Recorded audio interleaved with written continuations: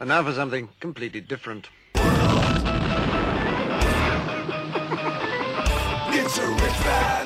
Forget everything you've been told by others before. Get ready for the real deal, the full story. Real talk about money, markets, life. Now, it's The Real Investment Show with Lance Roberts, presented by RIA Advisors.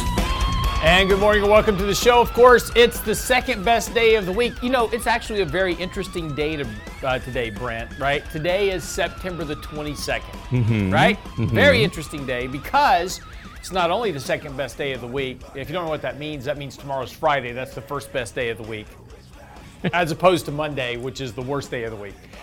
But today is the second best day of the week, and it's the first day of autumn. Thereabouts. It is. And it's also my daughter's 16th birthday. All happening on the same day. So a trifecta. It's a trifecta of Thursdays. Or a triple witching, I can't say which. Shame on you. Anyway, so yes, it's my daughter's 16th birthday today. Happy birthday to you. And of course, I've been telling her, it's like, you know, so as you know, we've had this conversation on the show before that, you know, when my kids turn 16, they have to get a job. I know everybody's like, I can't believe you make your kids work. Well, they do. So she got her job, so she is working. She's my dancer in the family, so she's, you know, and I just had to, in fact, last week, I had to go do a dance with her at the Cinco Ranch High School football game. Oh, really? Yeah. So I'm sorry I missed that. Yeah, so it was a very quiet event. I was in the back of the row so nobody could see. Under the radar. Yeah. But no, it was good, right? So it was they do a guys and ties dance every year. Yes. So, right. So I'll be doing it 2 more years in a row. You have your chance to come see it. So all right. As she approaches seniorhood. We'll alert the media. Exactly. So anyway, she's dancing in her studio. So anyway, as you know, and we've talked about this, is that, you know, they have to save up money for their down payment on their car and all that. So, you know, she's ready to go. She's got her license, ready to get her new car. And so I said, okay, well, start sending me the cars that you want. Got nothing. Really? She sent me nothing so far. So, well, I guess we'll talk about it this This weekend. may work out really well for you. I know. I'm sitting there going, right, if you don't, apparently she's not in a real rush to go buy a car at this point. So, you know, a lot of kids are like that these days. I don't understand it. I know, because when I was that age, I was like, give me a car, I'm gone, right? Yeah. But it's actually, that was my point about this, is that you're absolutely right. There is a rising trend in millennials, and again, apparently it's not just her. I was talking to her about it, and apparently a lot of her friends are the same way. They're like, why buy a car and drive when I've got, you know, parent Ubers? It's like, I was like, and I've told y'all before on the show that, you know, I was Duber, that's the dead Uber, and that comes to an end at 16. I told her this, I said, I'm coming to get you this weekend, but, you know, that's it. After this, you got to get your own car and get mobile. So. Duber. It's the dead Uber. So, anyway, a couple of things. Of course, Michael Lebowitz joining me this morning, and we'll be talking about everything Fed related, of course. The Fed did hike interest rates 75 basis points yesterday, as expected. And as expected, they also delivered their rather hawkish message about continuing to hike rates until, you know, they bring down inflation down to 2%. Now, there's some interesting bylines to this, and we'll get into this discussion a little bit more this morning. But there is a real possibility that inflation is about to drop a lot faster than expected. There's some data in the pipeline right now that suggests that rental rates, which is one of the bigger components of inflation, is about to have a very sharp decline. This has to do with a lot of overbuilding, first of all, of rental properties and too much competition in that space. But secondly, just as the economy begins to slow, that's going to start to bring this down as well. So the Fed may be, you know, talking about hiking rates and leaving them at very high rates through 2023. We'll see how accurate that forecast is. Historically speaking, of course, when the Fed and the Fed did release their economic projections yesterday as well, they're not that great of economic forecasters, so we'll see what happens. But so on the technical front about the markets yesterday, though, a couple of bad things did happen. We had talked about yesterday in yesterday's daily commentary that you can get on our website. Simply go to realinvestmentadvice.com, and click on the daily commentary link on the homepage. But make sure you're subscribed. We deliver that to you every morning before the market opens. Keeps you up to date on what's going on. We do a market commentary every day. But yesterday we noted that the market had been holding on to these support levels that were going back to these May lows, and that was kind of this important support level the market was holding. Well, we broke that yesterday. After the Fed announced their rate hike, markets vacillated. We sold off initially, rallied back, had a very strong rally. We were up about 0.75 of a point on the S&P yesterday. And then right about this time, the Fed's talking about, a more hawkish outlook for the economy. And then Russia starts talking about potentially, being more aggressive about their Ukraine invasion. All that kind of coalesced into a pretty sharp sell-off into the end of the day. Markets ended down over 1% yesterday. But we did take out that very important support line. So the next supports, unfortunately, are near the July lows. So again, the market's here under a bit of pressure. So as I said, there's not a lot of good things going on right now. We had talked about this buying stampede that we had back in July and August. That has now turned into a selling stampede now over the course of the last couple of weeks in particular, and that continues to kind of weigh on prices here. But again, just to keep things in perspective, while I know that it feels bad right now, and it does, right? I mean, it's been a tough market this year by all stretches, and the markets certainly have been under a lot of pressure. But this is keep some perspective here is that really the markets haven't gone anywhere really since we go back to May, June of this year. So the market's just been all over the place for the most part this year. It's been a very steady grind lower. That's weighed on a lot of sentiment. Sentiment's very negative here, and as we've talked about before, there is some potential here that we're kind of wringing out a lot of the selling in the markets, and the markets are holding up pretty well because of the passive indexing effect, and that's keeping markets more elevated than probably they should be, because there's a lot of stocks that are down 50, 60, 70% for the year. They're under a lot of pressure. But again, markets are not down that much. Markets are still kind of holding in here. And again, really, since if we go back to early May, the markets haven't done much of anything except just vacillate back and forth. And again, just kind of really weighing on consumer sentiment, investor sentiment. One thing is that we are very oversold on a short-term basis. So again, that provides that catalyst for at least a counter trend rally here. Again, probably not going to expect a whole lot. The 20-day moving average has now crossed back below the 50-day moving average. That's going to provide more downward pressure to asset prices. So again, any rally here back to around 4,000 on the index is likely a good opportunity for the time being, to raise some cash, reduce your asset allocation. Moving into the end of the year, there is some risk here between economic growth, continued Fed rate increases. The Fed talked about yesterday, and again, we'll talk some more about this in a minute with Mike, but 2 more rate hikes this year. And then really the market was all kind of hoping for this pivot going into next year to help support markets. That doesn't really seem to be the case right now. There's a reason that the Fed will pivot, and we'll talk about that here in just a few minutes. But again, use rallies, kind of back to this resistance level for the time being to raise that cash, those cash levels, be a little bit more defensive. And again, and this is something that we have been working on the last couple of days. There's now an alternative. We're sitting on a lot of cash right now. There is an alternative. Treasury yields are now on the very short-term bills, 3-month and 6-month Treasury bills now yielding north of 3%. So it's kind of a great place to store cash while you're waiting, and we've been starting to make those transitions now because of what the Fed's been doing. But when we come back, we'll talk a little bit more about the Fed, what's going on, what to expect, how it's going to impact markets. That's coming up right after the break, right here on The Real Investment Show. Get by the website, realinvestmentadvice.com. Get daily investment news you can use, delivered at the speed of the internet at realinvestmentadvice.com. If your portfolio looks more like a horror show, you won't want to miss our next Candid Coffee on dealing with bloody markets. No tricks, just treats. From Richard Rosso and Danny Ratliff with some not-so-spooky ideas to budgeting and how to maximize your cash. Don't be spooked by markets or Danny's bathroom on our next Candid Coffee, Saturday, October 1st. Register now at realinvestmentadvice.com. Candid Coffee with Ratliff and Rosso. realinvestmentadvice.com. The Real Investment Show. And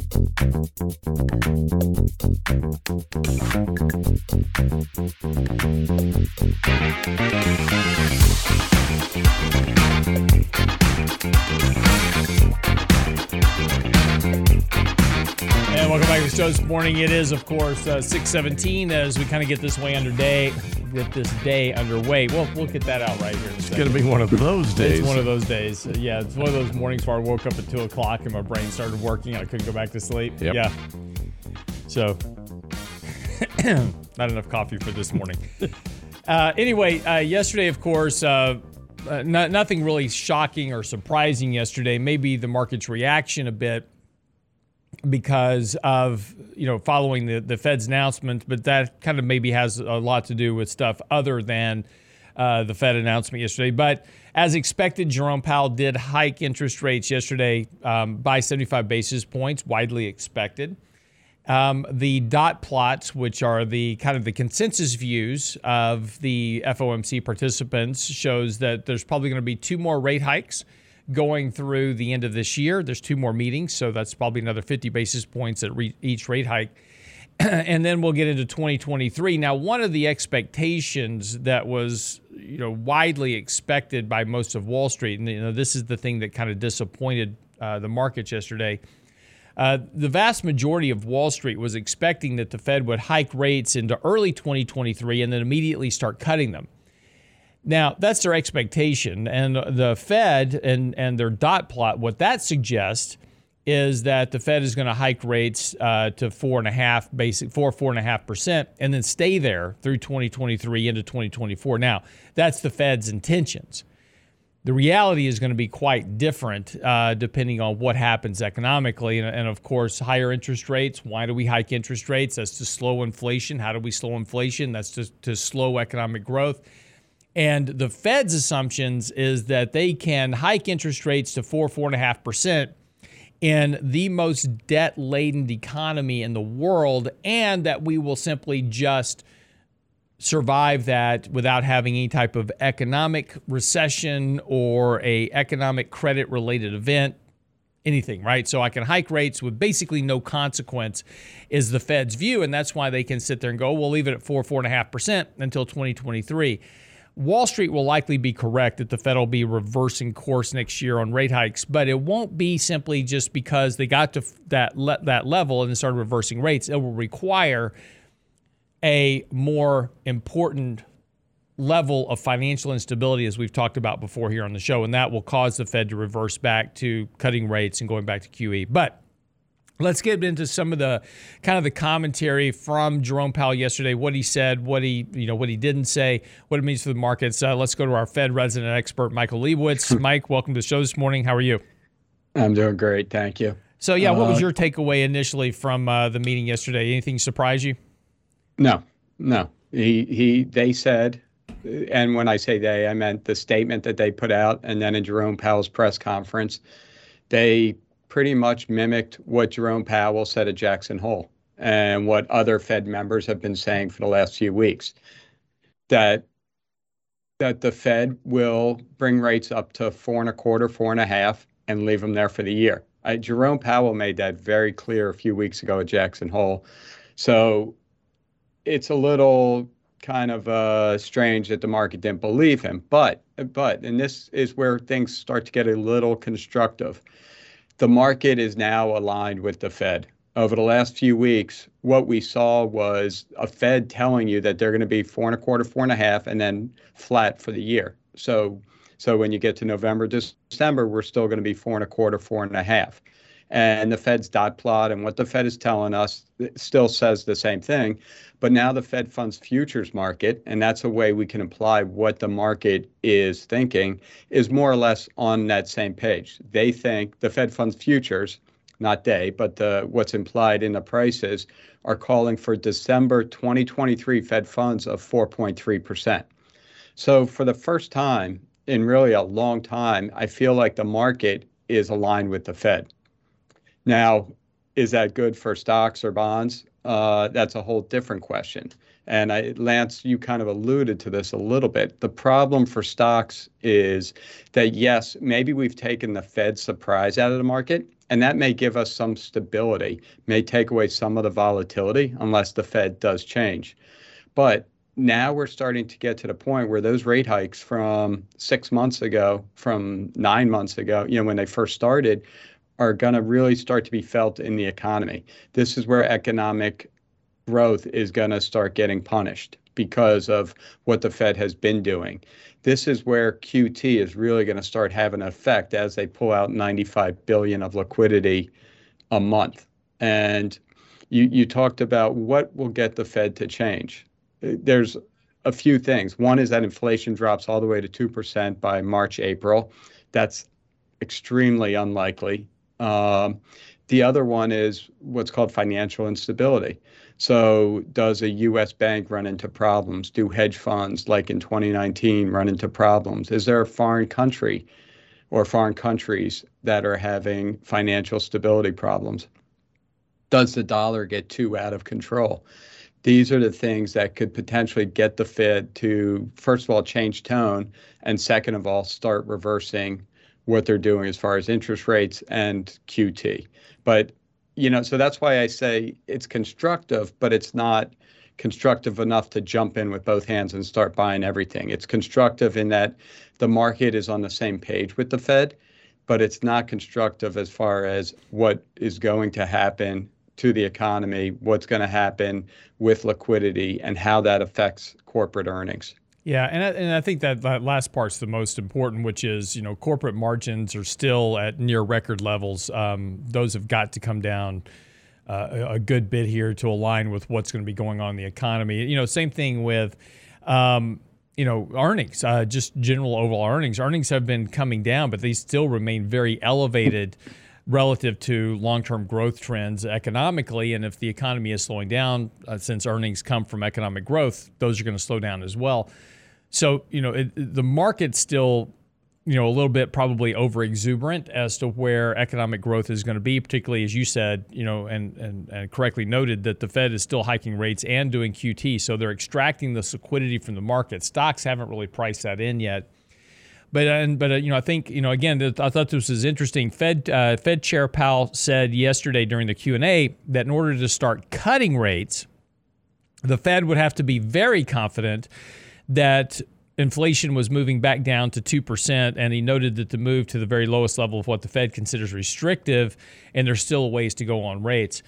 So, it's interesting, though, that the markets are so focused on, okay, great, you're hiking rates, but when are you going to cut them, right? And you and I had this conversation kind of just on the phone yesterday. The problem with that view is from the market standpoint, a lot of investors are, are still very optimistic about, rate cuts coming, and, allocations to equities have not fallen very much. They've come down a bit, but they're still very elevated relative to, potentially being in a bear market. It's interesting that, the idea is as soon as the Fed starts cutting rates, I'm going to buy stocks, but that's not really the way it works. When the Fed's going to be cutting rates, and when they start reducing the Fed funds rate, and when they start, going away from QT, is because they're going to be trying to either bail out a recession or solve some type of financial instability within the markets. And stocks are certainly not going to like that. We go back to 2008 as a good example. There's a very interesting analog right now between the markets this year and 2008. And we are just approaching that point in the markets, just kind of pre-Lehman. In terms of that analog. Now, look, I don't like analogs because there's so many differences between now and 2008. You can't say they're going to be the same thing, and those analogs can break away at any time. But what's important to understand is that in the bear market of 2008, it was a fairly contained bear market, kind of like we have this year, right? It's not been, highly volatile. It's not been, it's basically sucked, but there's not been any huge, crash in the markets yet, right? In 2008, what really triggered everything was the forced bankruptcy of Lehman, and that caused this financial instability within markets because all the counterparty trading just literally stopped. Nobody would trade with anybody between the banks, and it just froze the credit system. And that's what really generated the bulk of the sell-off in the market in 2008. And that was when the Fed really got into gear about, starting to bail out markets and QE and these type of things. And so the point here is that without some type of, deeper decline in markets, some form of financial instability or some type of fairly significant economic recession, if everything's okay in the markets, if everything's holding stable, and we're not in a recession, we're just slow growth, and inflation's at 2%, there's no reason for the Fed to cut rates or do QE. So, if the Fed is doing these things, that's not going to be the time to buy stocks either. It's going to be, when rates actually start approaching back towards zero again, that'll be your point to start buying stocks. Right. I think really what's happening is the headwind will continually increase for the market as those rate hikes from months ago start to hamper the economy, as the liquidity being pulled from the market starts to weigh on the markets, as the interest rates, not just the Fed hikes, but interest rates over, mortgage rates going up to 6%, that all takes time to have effect.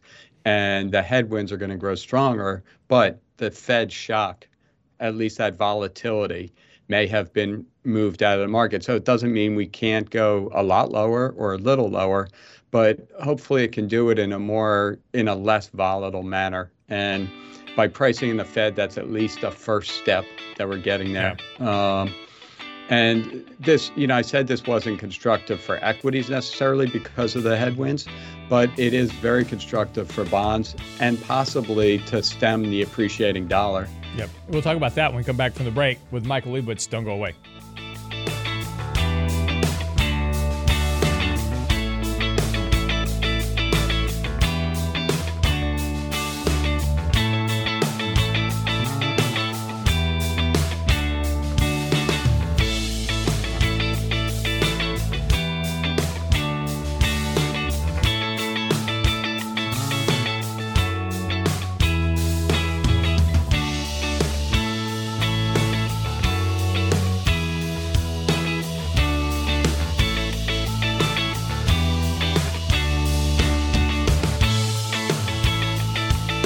The Real Investment Advice blog. It's required reading for the informed investor. Catch it today at realinvestmentadvice.com. If your portfolio looks more like a horror show, you won't want to miss our next Candid Coffee on dealing with bloody markets. No tricks, just treats. From Richard Rosso and Danny Ratliff with some not-so-spooky ideas to budgeting and how to maximize your cash. Don't be spooked by markets or Danny's bathroom on our next Candid Coffee, Saturday, October 1st. Register now at realinvestmentadvice.com. Candid Coffee with Ratliff and Rosso. realinvestmentadvice.com. You're listening to The Real Investment Show.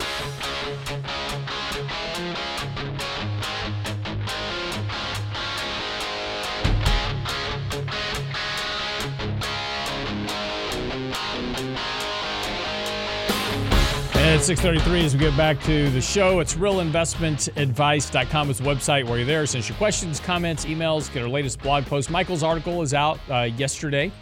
It's on the website now, realinvestmentadvice.com. So just for the break, talking a little bit about Fed rate hikes and, the market's now kind of catching up with where the Fed is poised to hike rates into next year. And, one of the interesting things about that is that while stocks are not expected to perform better in this type of environment, there's certainly some other assets that may. And again, there's always a potential to make some money somewhere. And as Mike was alluding to just for the break, there might be a couple of interesting ideas coming up. Mike, this has a potential here to start providing some support for some other asset classes, particularly as the TINA trade, which is, for the last, few years in particular, particularly in 2020, 2021, there is no alternative to stocks, was kind of the mainstream mantra, right? I couldn't put money into bonds because interest rates were near zero. I wasn't getting paid for the risk to take, risk in junk bonds. But now that all of a sudden, TINA, there's actually a TINA, right? There is an alternative, and there is an alternative to stocks, which is now in bonds. Right, and maybe we're going to get a FOMO and a YOLO regarding buying bonds. Who knows? Things can get pretty crazy, Lance. We talked about the headwinds and why that's a potential problem for stocks, for earnings in particular, and then ultimately stock prices. And then you got financial instability, which is never good for stock prices. Both of those are very good for bonds, for bond prices. They push yields lower. Now, what's important to understand is that bond yields are traditionally a function of economic activity, inflation, and supply and demand. And inflation is still high. Economic activity has been flat to negative for 2 quarters, and the current quarter, according to the Atlanta Fed, will be flat again. So there's not really much economic growth. There are signs that inflation is coming down, and it has come down. The million-dollar question is how quick. And I think what the Fed's saying is we've done our part, or we'll have done our part by January. Here's what we're going to do. Now we're going to let's see how long it takes for inflation to come down. And that poses potential risks in January if it doesn't come down as quick. But it's becoming, we're getting into a very bond-friendly place here because you've taken some of the Fed volatility out of the market, and those headwinds are getting stronger and stronger. Now, Lance, it's important to differentiate between bonds. There's 3-month Treasury bills and 30-year bonds and junk corporate bonds and many other types of bonds. A 3-month Treasury bill is what the yield on that is what are Fed funds going to be for the next 3 months? So those yields will rise for the next 3 months. It's just going to be in line with Fed funds. A 30-year bond is looking at the next 3 months, but an investor in a 30-year bond has another 29 years and 9 months to think about. How will economic growth be? What will inflation be? And as such, what the Fed is doing is not as important as what's going to happen with inflation in the economy. So once we kind of take out the volatility associated with the Fed, hopefully, and that there's no certainty to that, but it certainly appears that the Fed will follow the course they told us about for the next few months. That should help bond prices push yields down, because bond yields are very extended right now from where they should be based on expected economic growth. There is some supply, and the Fed is selling Treasury bonds, but traditionally when the Fed steps away, that's actually been positive for bonds as well. Yeah. Now there's also corporate bonds, junk bonds, investment grade bonds.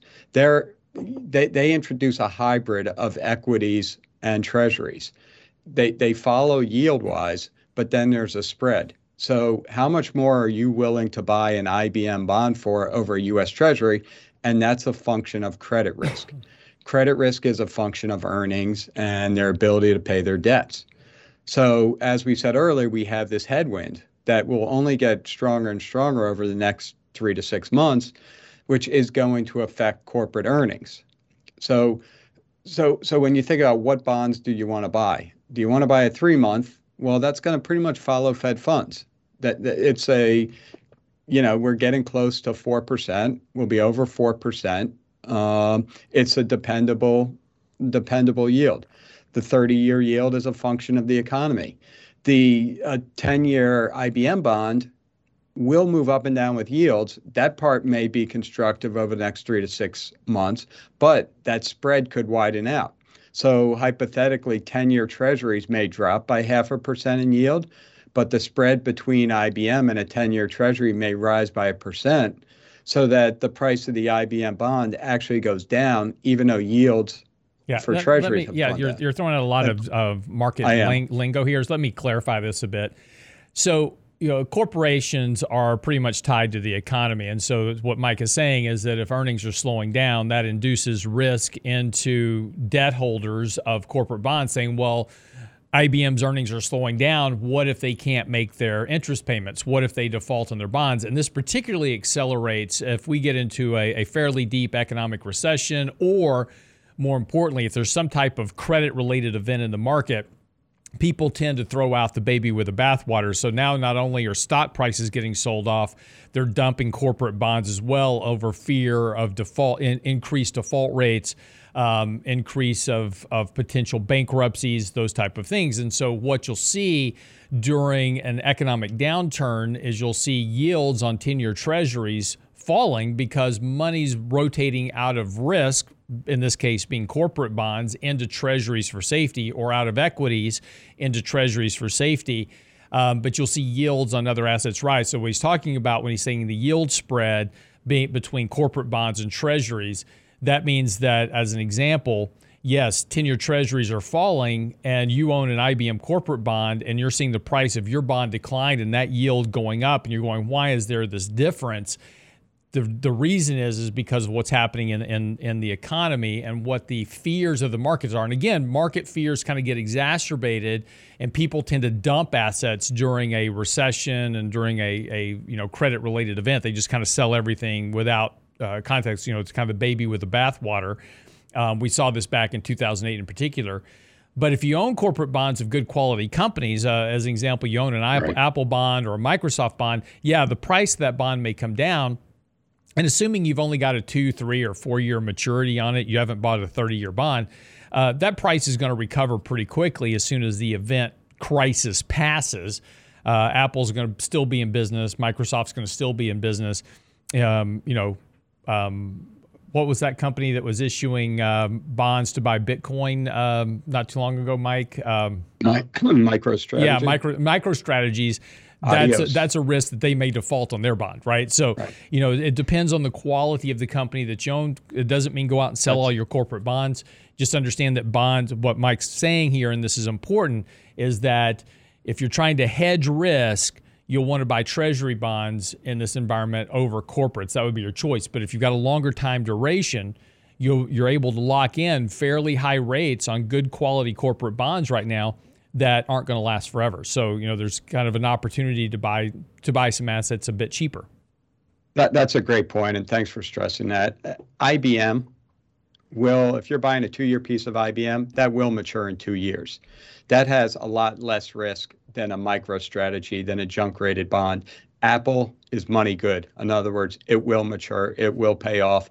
Its yield will probably track that of treasuries. So there's a high degree of credit spread changing over the future. So, it's tough labeling corporate bonds as, one big basket. There's a massive differences in corporate bonds. And that's the point. The point is that there's all different types of bonds. So you can't just say buy bonds. Just within the treasury market, there's massive differences between a 3-month and a 30-year. There's huge differences between an Apple bond and a MicroStrategy bond. Then you got mortgage-backed securities, and you have a whole host of other types of bonds. And then you have foreign currencies too, Lance. So one of the things that's been dragging on bonds has been a very strong dollar. Yeah, so, and before we're about to come up on a break, let's hold that thought here for just a quick second here, because that's kind of the next kind of important leg of this conversation is the dollar's, to your point, has been exceptionally strong. Japan did something very interesting overnight, and I want to kind of come back and just touch on that issue, because it's not going to be just a domestic issue; it's also an ECB issue as well. When we talk about a recession here in the U.S., and I just wrote an article on this. 40% of corporate profits come from international sales. It's a very big impact. And we were talking about corporate profit margins needed to be revised lower.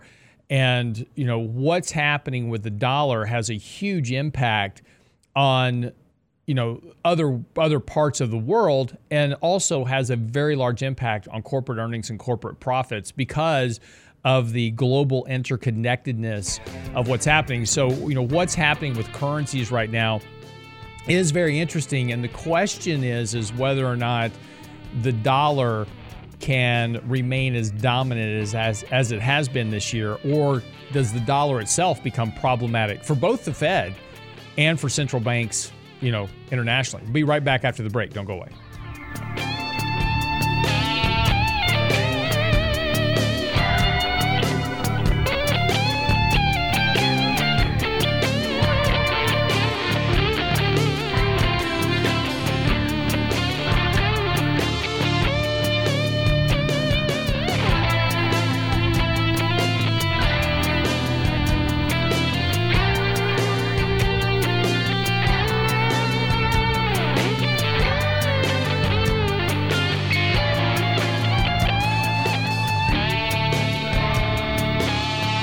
Get daily investment news you can use, delivered at the speed of the internet at realinvestmentadvice.com. If your portfolio looks more like a horror show, you won't want to miss our next Candid Coffee on dealing with bloody markets. No tricks, just treats. From Richard Rosso and Danny Ratliff with some not-so-spooky ideas to budgeting and how to maximize your cash. Don't be spooked by markets or Danny's bathroom on our next Candid Coffee, Saturday, October 1st. Register now at realinvestmentadvice.com. Candid Coffee with Ratliff and Rosso, realinvestmentadvice.com. The Real Investment Show.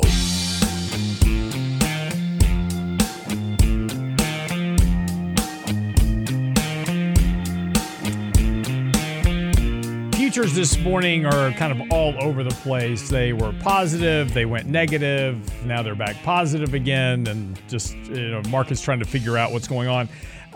I want to talk a little bit about currency here for real quick, but I want to give you some quick kind of headlines that kind of run into all of this kind of conversation we had this morning. The Bank of England just hiked rates by 50 basis points. That was kind of a split decision, confirming their QT of their QE program. They're now reversing their QE program.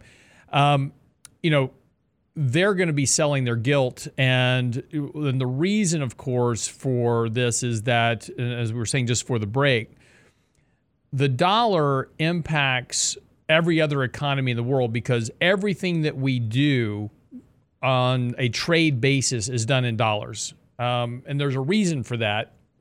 There's a reason the dollar is what we call the exchange, the reserve currency, right? It's where everybody stores their reserves, and it's not just because the U.S. economy is just really cool and we're the best people on the planet. That's not it at all. It's just that we have a much more stable currency, and there's some reasons behind that are unfortunately being deteriorated by today's politics. But one of those is called the rule of law. And in other words, if I'm doing a transaction, if Mike and I are doing a transaction together, Mike lives in England, and we're doing a transaction, he's selling me a product and I'm going to pay him for it. If he sells me a product and I default on payment, he has a recourse through our legal system to get payment. In other countries, China, Russia, Middle East, etc., those countries, there is no potential recourse. If the government decides at any day that, Mike, we just don't like Mike anymore, we're just going to take his assets, there's no recourse for Mike. And so this is why people store money in the U.S. dollar. And a lot of people have been predicting the demise of the U.S. reserve currency for years now. And that's fine, except what other currency are you going to use? No other currency in the world that is stable has the depth needed to transact trillions of dollars worth of business every year in terms of everything from oil to just trade to any type of commodity, all traded in dollars everywhere in the world. So the dollar dominance is very important, but it also has a very negative impact. When the dollar gets extremely strong relative to other currencies, it impacts those countries. The cost of buying goods or services in those countries. Let's take Europe as an example. My son, I've told you he lives in Germany. He's getting the double whammy right now because, he doesn't make a lot of money. He's trying to make ends meet, trying to pay his rent, buy his gas, heat his house. And, because of what's happening in Russia, electricity costs are surging through the roof. We've talked about the electricity and the natural gas prices in Europe, just crazy. So that's already impacting his ability to live. But now if he wants to buy something, because of the strength of the dollar, that's also costing him more. So he's getting inflation from multiple angles. We complain now about inflation here. Inflation there is terrible. It's a lot worse. So the dollar strength has a huge impact on global economies. And again, as I said just for the break, and this is an important point, when you're talking about stocks and earnings and valuations and these type of things, 40% of corporate profits come from what happened internationally. So let me give you a couple of headlines. Bank of England hiking interest rates, making a decision now to start selling their gilt. Why are they doing that? We'll talk about that in a second. The Swiss National Bank has ended their zero interest rate policy. They just hiked 75 basis points. And this is every central bank in the world is now tightening monetary policy to quell inflation. This has a much bigger potential. The Fed's as we were talking about earlier, the Fed's kind of operating in this basket that, if everything remains status quo, they can just hike rates. And maybe if we were in a vacuum and it was just the Fed and our economy, maybe they could get away with it. But you've got a international conglomerate of countries all hiking rates and tightening policy at the same time. The negative potential impacts of that is overwhelming coming into the markets. So I think this is something that we really have to pay attention to. But the big news overnight is that the Bank of Japan just intervened into their currency. Now, as I said, there's kind of a whole setup here. I'm going to turn it over to Mike. This currency issue, Mike, you take a look at the strength of the dollar. Everybody was predicting that the dollar was going to zero last year. Has not been the case this year at all. And now you've got the Bank of Japan, directly intervening into currencies. And this is something that you said last week was going to become more of a driver of markets of these other countries, like England selling their gilt, like Bank of Japan. And I'm sure we're going to see more of this from the Eurozone as well, and China. Intervening to strengthen their currencies relative to the dollar. Right. And I think what Japan did is they're just coming out publicly and telling you what they're doing. They were doing this, but with no effect. They were intervening in their currency. Most countries do. They do it publicly. They do it. Sometimes they don't do it publicly. But Japan basically upped their war against the strengthening dollar, against the weakening yen, by coming out publicly and saying they intervened. They will intervene. They said they'd intervene on weekends. So they're starting to draw a line in the sand. But Lance, when we talk about currencies and why the dollar is so strong, I think we need to just step back a few. And if you own a currency, you're subject to inflation. So if you have $100 and there's 5% inflation, your $100 is really worth $95 in a year. Because of inflation, your purchasing power has declined. So if you just landed from Mars and you have to take your Martian currency, your Martian craters, and convert them to another currency, one of the things you're going to ask is who's going to have the least amount of inflation? Where can I retain my purchasing power best? Now, there's other issues too. It's the rule of law, like you said, Lance. Mm-hmm. There's markets to invest in. There's all kinds of other issues. But one of them is inflation, and where will my purchasing power stay the most? Where can I maximize that? So if you think about what's happened this year, the Fed, starting very early in the year, said we have to fight inflation. So first of all, inflation's been raging worldwide, and it's at pretty similar rates. A lot of countries are approaching double digits. Some are a little behind, some are a little ahead, but this is a global problem, inflation. So you look at what's happened over this year. The Fed has been very aggressive. They've just hiked rates 75 basis points for the third time in a row. That hasn't happened since 1980, so 40 plus years.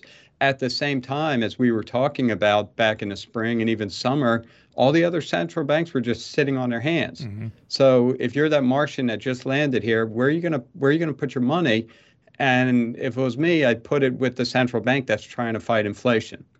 And that's one reason the dollar has greatly appreciated versus just about every currency over the last 9 months, significantly. Real quick, too, just an important point here. Again, this goes back to, late last year and early this year. There were a lot of calls that, the dollar was going to zero and that, this was kind of the end of the dollar dominance and all this. And, of course, that's not been the case, as I said. What's important to remember when we talk about currencies, first of all, every currency in the world is a fiat currency. There is no asset-backed currency anywhere in the world, including Bitcoin. There's no asset behind those. Every asset that is considered a currency, whether it is or not, is based on full faith and credit of the person behind it to pay it and to make good on it. And this is kind of the same thing we're talking about with treasuries a minute ago. The government can make good on that, on those dollars.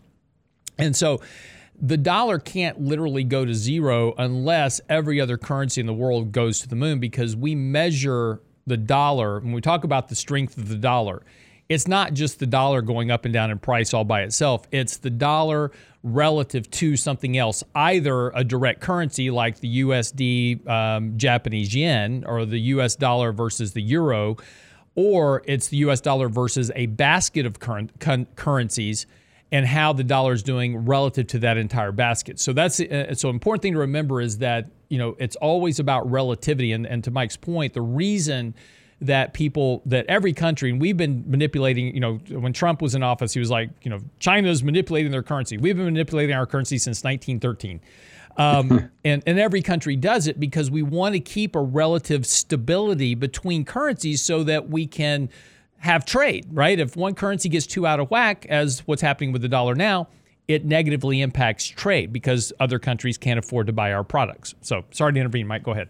No, that's all right. And so what I was talking about sets up a very important change in the dynamics of all the central banks relative to each other. The Fed was very aggressive. They started QT. They raised rates aggressively, 75 basis points 3 times in a row. But they're starting to get closer to what they call the terminal rate, or the peak rate. And, you know, a lot of people, including the Fed, think that occurs very early next year. Now, at the same time, you know, Lance just said it, the Bank of England raised rates 50, ECB raised rates 75 basis points a couple weeks ago. The Swiss raised rates, the Taiwan raised rates last night, Norway raised rates last night. In other words, the central banks are all catching up. So that relative inflation fighting prowess is starting to be not just the Fed anymore. The other banks are catching up. Mm-hmm. And it will help stem inflation in those countries as well, which should take away some of the advantage of the dollar. Now, I do think there's a lot of currency intervention going on. Japan's just the first one to come out publicly, but their inflation is a function of inflation, just the supply and demand of goods, as well as their currency. That's right. So, go ahead. No, we got to wrap up the show, but no, it's a great point. And again, this is something to pay very close attention to, and something that we'll be writing about more here in the very near future, because the dollar is so important, not only economically, but to the impacts that it's going to have on corporate earnings, profits, and ultimately the markets. So again, get by the website, realinvestmentadvice.com. Be sure and check out SimpleVisor, where we post a lot of our proprietary articles for subscribers there. You can try it out for free for 30 days. That's on the website now. Realinvestmentadvice.com, SimpleVisor.com. It's all there for you. Have a great day. See you back here tomorrow. 3 minutes of markets and money coming right up.